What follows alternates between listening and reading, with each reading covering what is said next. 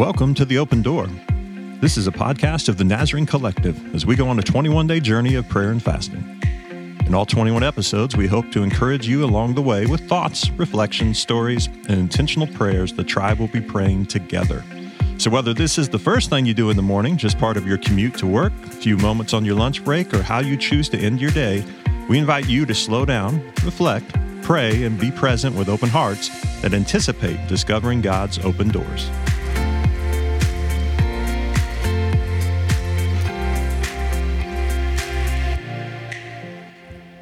Well, welcome to day 16, and we are just looking forward to our time together with you today.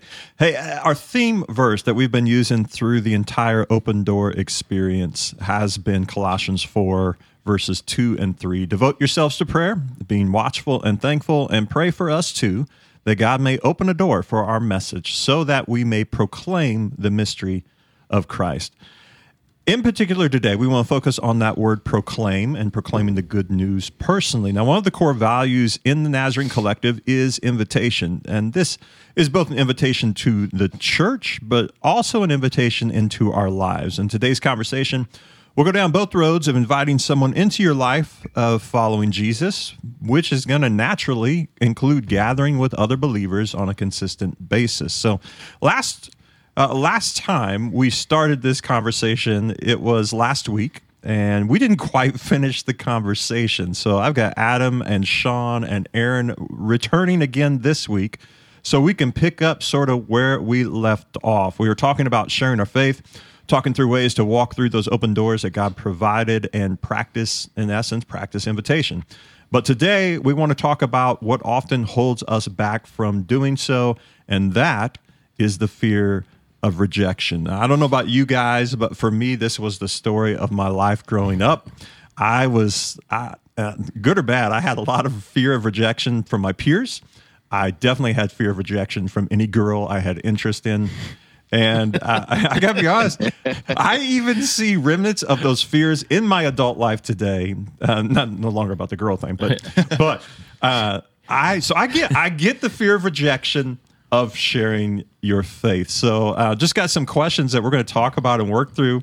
And guys, how does someone like me or some of the people listening today, how do you handle that fear of rejection and just rejection itself? What are some examples? What are some ways we can do that? Maybe some stories that you could share with us where you would say, you know what, I've tried to talk to somebody about Jesus and it led to nothing but rejection. Well, I think for most of us, we have been rejected most of our life at some level. So I'm not alone? Or no, we're quite used to it. You become numb. Oh, they didn't like me. Oh, that's shocking. So there's that. I think part of it is really becoming okay with it, that it is, it's not that they're necessarily rejecting you as much as they are rejecting what you believe in and what you stand for and the core of who you are. And so when you begin to share that, it's kind of like you're sharing this good news with them, and then it's up to them to decide what they want to do, and it's relinquishing that I don't have to play the role of messenger and Holy Spirit. Mm-hmm. My role to play is to share the story. And once you separate the two, because I think we deal with some grief in that we have to share the story, and then we also have to play the role of the convictor. And when they are not convicted the way we think they should be, then we put ourselves in a terrible spot. Oh, yeah. Mm. You are not the Holy Spirit. Yeah, you're not. Now, Aaron, you've shared with me at least some stories of where, man, you were living this out. You were putting this into practice, the art of invitation, the beauty of sharing Christ with someone, and they did not respond well. Why don't you bring us into a story like that that gives an example of this? This is probably one of the worst stories like I have, and so it's good to say it for people to hear it. I've shared it before too.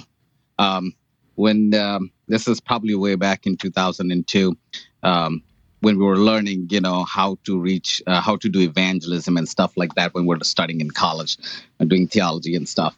So every Saturday we were sent out into like our towns and villages to go and reach people for Jesus. And one of this time and those days, and it's not those days, just 2002, but we were given bicycles to go into these places. So some of us. Aaron, remind everyone where you were living when this kind of stuff was going down. This was in India, in the south of India, a place called Bangalore, closer to Bangalore, probably the outskirts of Bangalore. That's where we were studying and stuff. And we would go into these towns and villages sharing people about Jesus, sometimes even showing the Jesus film that was pretty popular. And then one of the Saturdays when we, friends got together, rode our bicycles into this village. And we have been going into this village for several weeks. But this time I see, and some of us see people waiting with knives in their hands. And as we would like getting in there, we were like, this doesn't look good. And there are people looking angry. One of us, who was kind of like the team leader, went a little ahead and kind of figured it out what was going on. So he came, I guess, like, better run. And so we started bicycling our bicycles back. So somebody did catch some of our bicycles and slashed the tires, had some chili powder to put on the eyes. And we just were running after that because you can't ride those bicycles like that. We were running with the bicycle. I mean, those bicycles belonged to the college, so we had to bring it back anyways. So we ran hard and fast. We came back. But that week, we prayed about it. We shared it to the community. People prayed about it. And a week later, we went back again. And I don't know what happened. A week later, it was okay to go into that village. And we had our little guitars and stuff. We shared stories. We sang songs, but it was okay. But the first time we went, or the time this time, I don't know why it was the way it was. Maybe God was trying to teach us to be strong or get back in prayer. Whatever that was, it was scary. So that is one of my biggest rejection stories. I think your story makes any of our stories of just feeling like, well, they're not going to like me. You had your tires slashed. You had chili peppers thrown into your eyes, or that was their attempt. And we are nervous of somebody just hurting our feelings or us hurting their feelings. Holy cow. Aaron, that's an amazing thing. And I do love that all of you chose to respond by going back and praying and seeking out, all right, God, what do we do with this? And then God obviously showed up and opened the doors there in that community and that village. Wow. That's amazing, Aaron. That's incredible. Yeah. And you remind me to be strong. Well, and you guys, sometimes I think we take for granted of where we do live here in the United States, where even though we are experiencing, perhaps, I think you could safely argue, persecution is beginning to take some different forms here in the United States, still nothing like what you have experienced in India.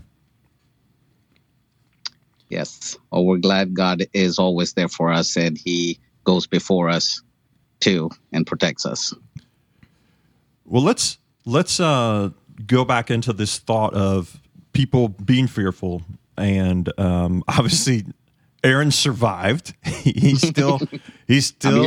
here. He's still telling people about Jesus. He's still doing all of those things. But how can we speak to just some of that fear that people have of being rejected? What would any of us speak into someone who just is still feeling, even though they know, okay, nobody may slash my bike tires, I'm just still afraid about sharing my faith? I think that something that is slightly going off of what Sean said about how there is some occasions where they're actually rejecting you as a person, and that's unfortunate. But there's a lot of times when they're rejecting the Jesus that you're bringing. They're rejecting the news. They're rejecting the gospel and then what you believe in. And with that, there's a lot of, I think we have a pretty good story in Scripture where Paul talks about being the one who plants the seed, but not always being the one who gets to reap the harvest.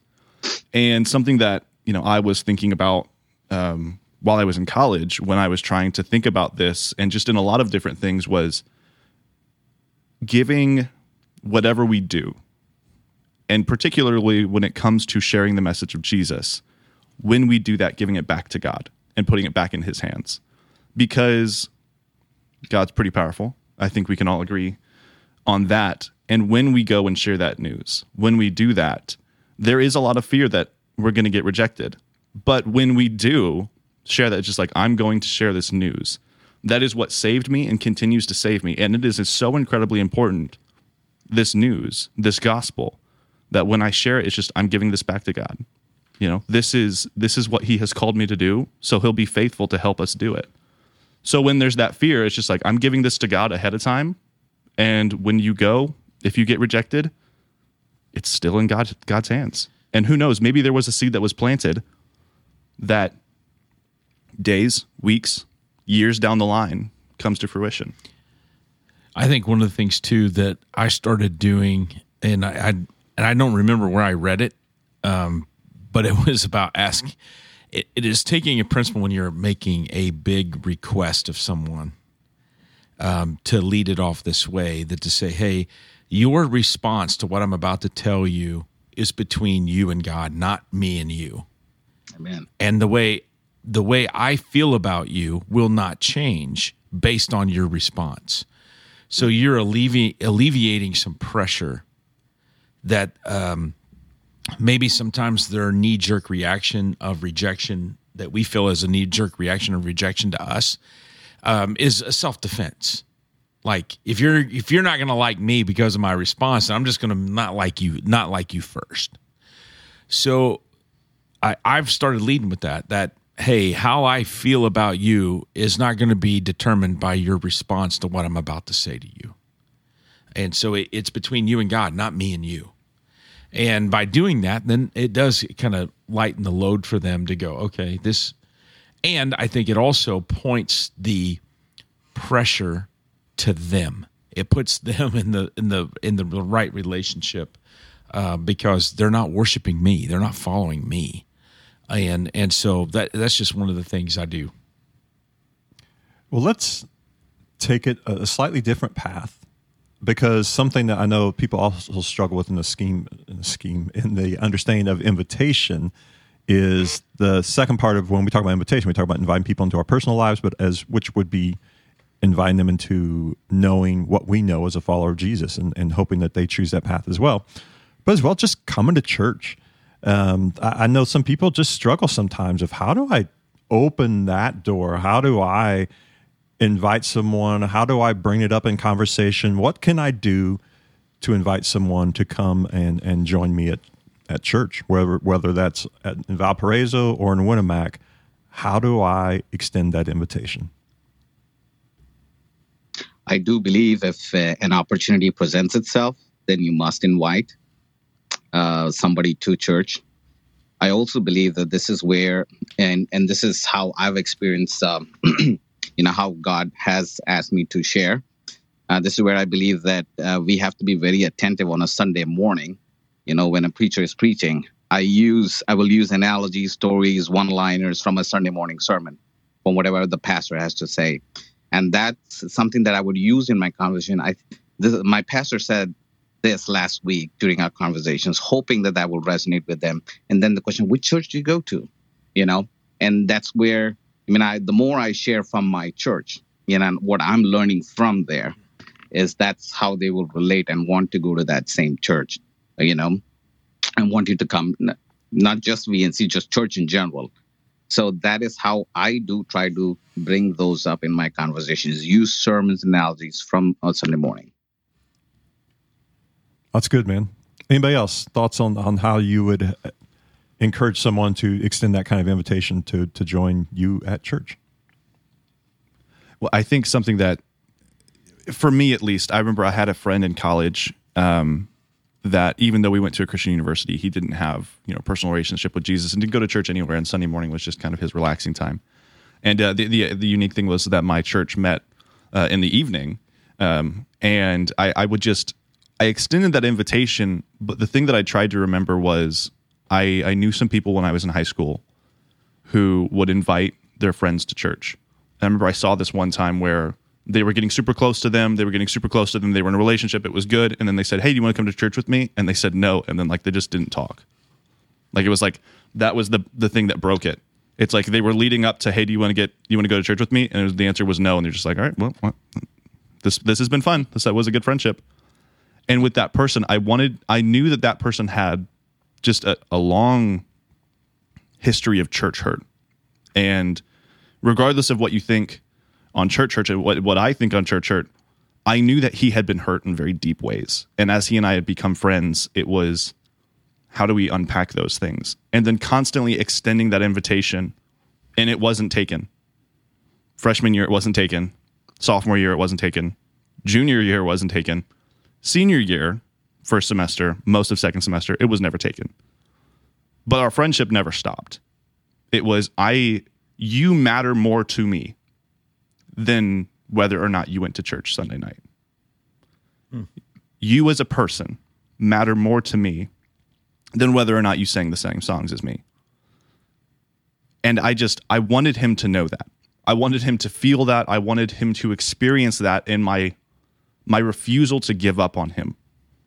And he'd be like, "Oh, I did this weekend." I'm like, "Okay, I went to church." And he's like, "Oh, you probably think I'm so terrible because I did this." It's just like, no, I don't do that, but I don't think you're disgusting and horrible. And it was, God was checking me, because there were times, I'll be honest, there were times where I was just like, "Man, that's kind of stupid." I didn't say that to him, but in my mind, God was checking me on when the way that God sees that person is someone who was created to be in loving relationship with Jesus. And potentially, you are the person that God is using to get them there. To let that door be open and keeping it open and not shutting it because they didn't do what we think they should. But remembering that this is a person who has been called by Jesus to be in relationship with them and refusing to give up on, they said no the first time. They said no after 3 years. But who knows? Maybe in you being Jesus to them,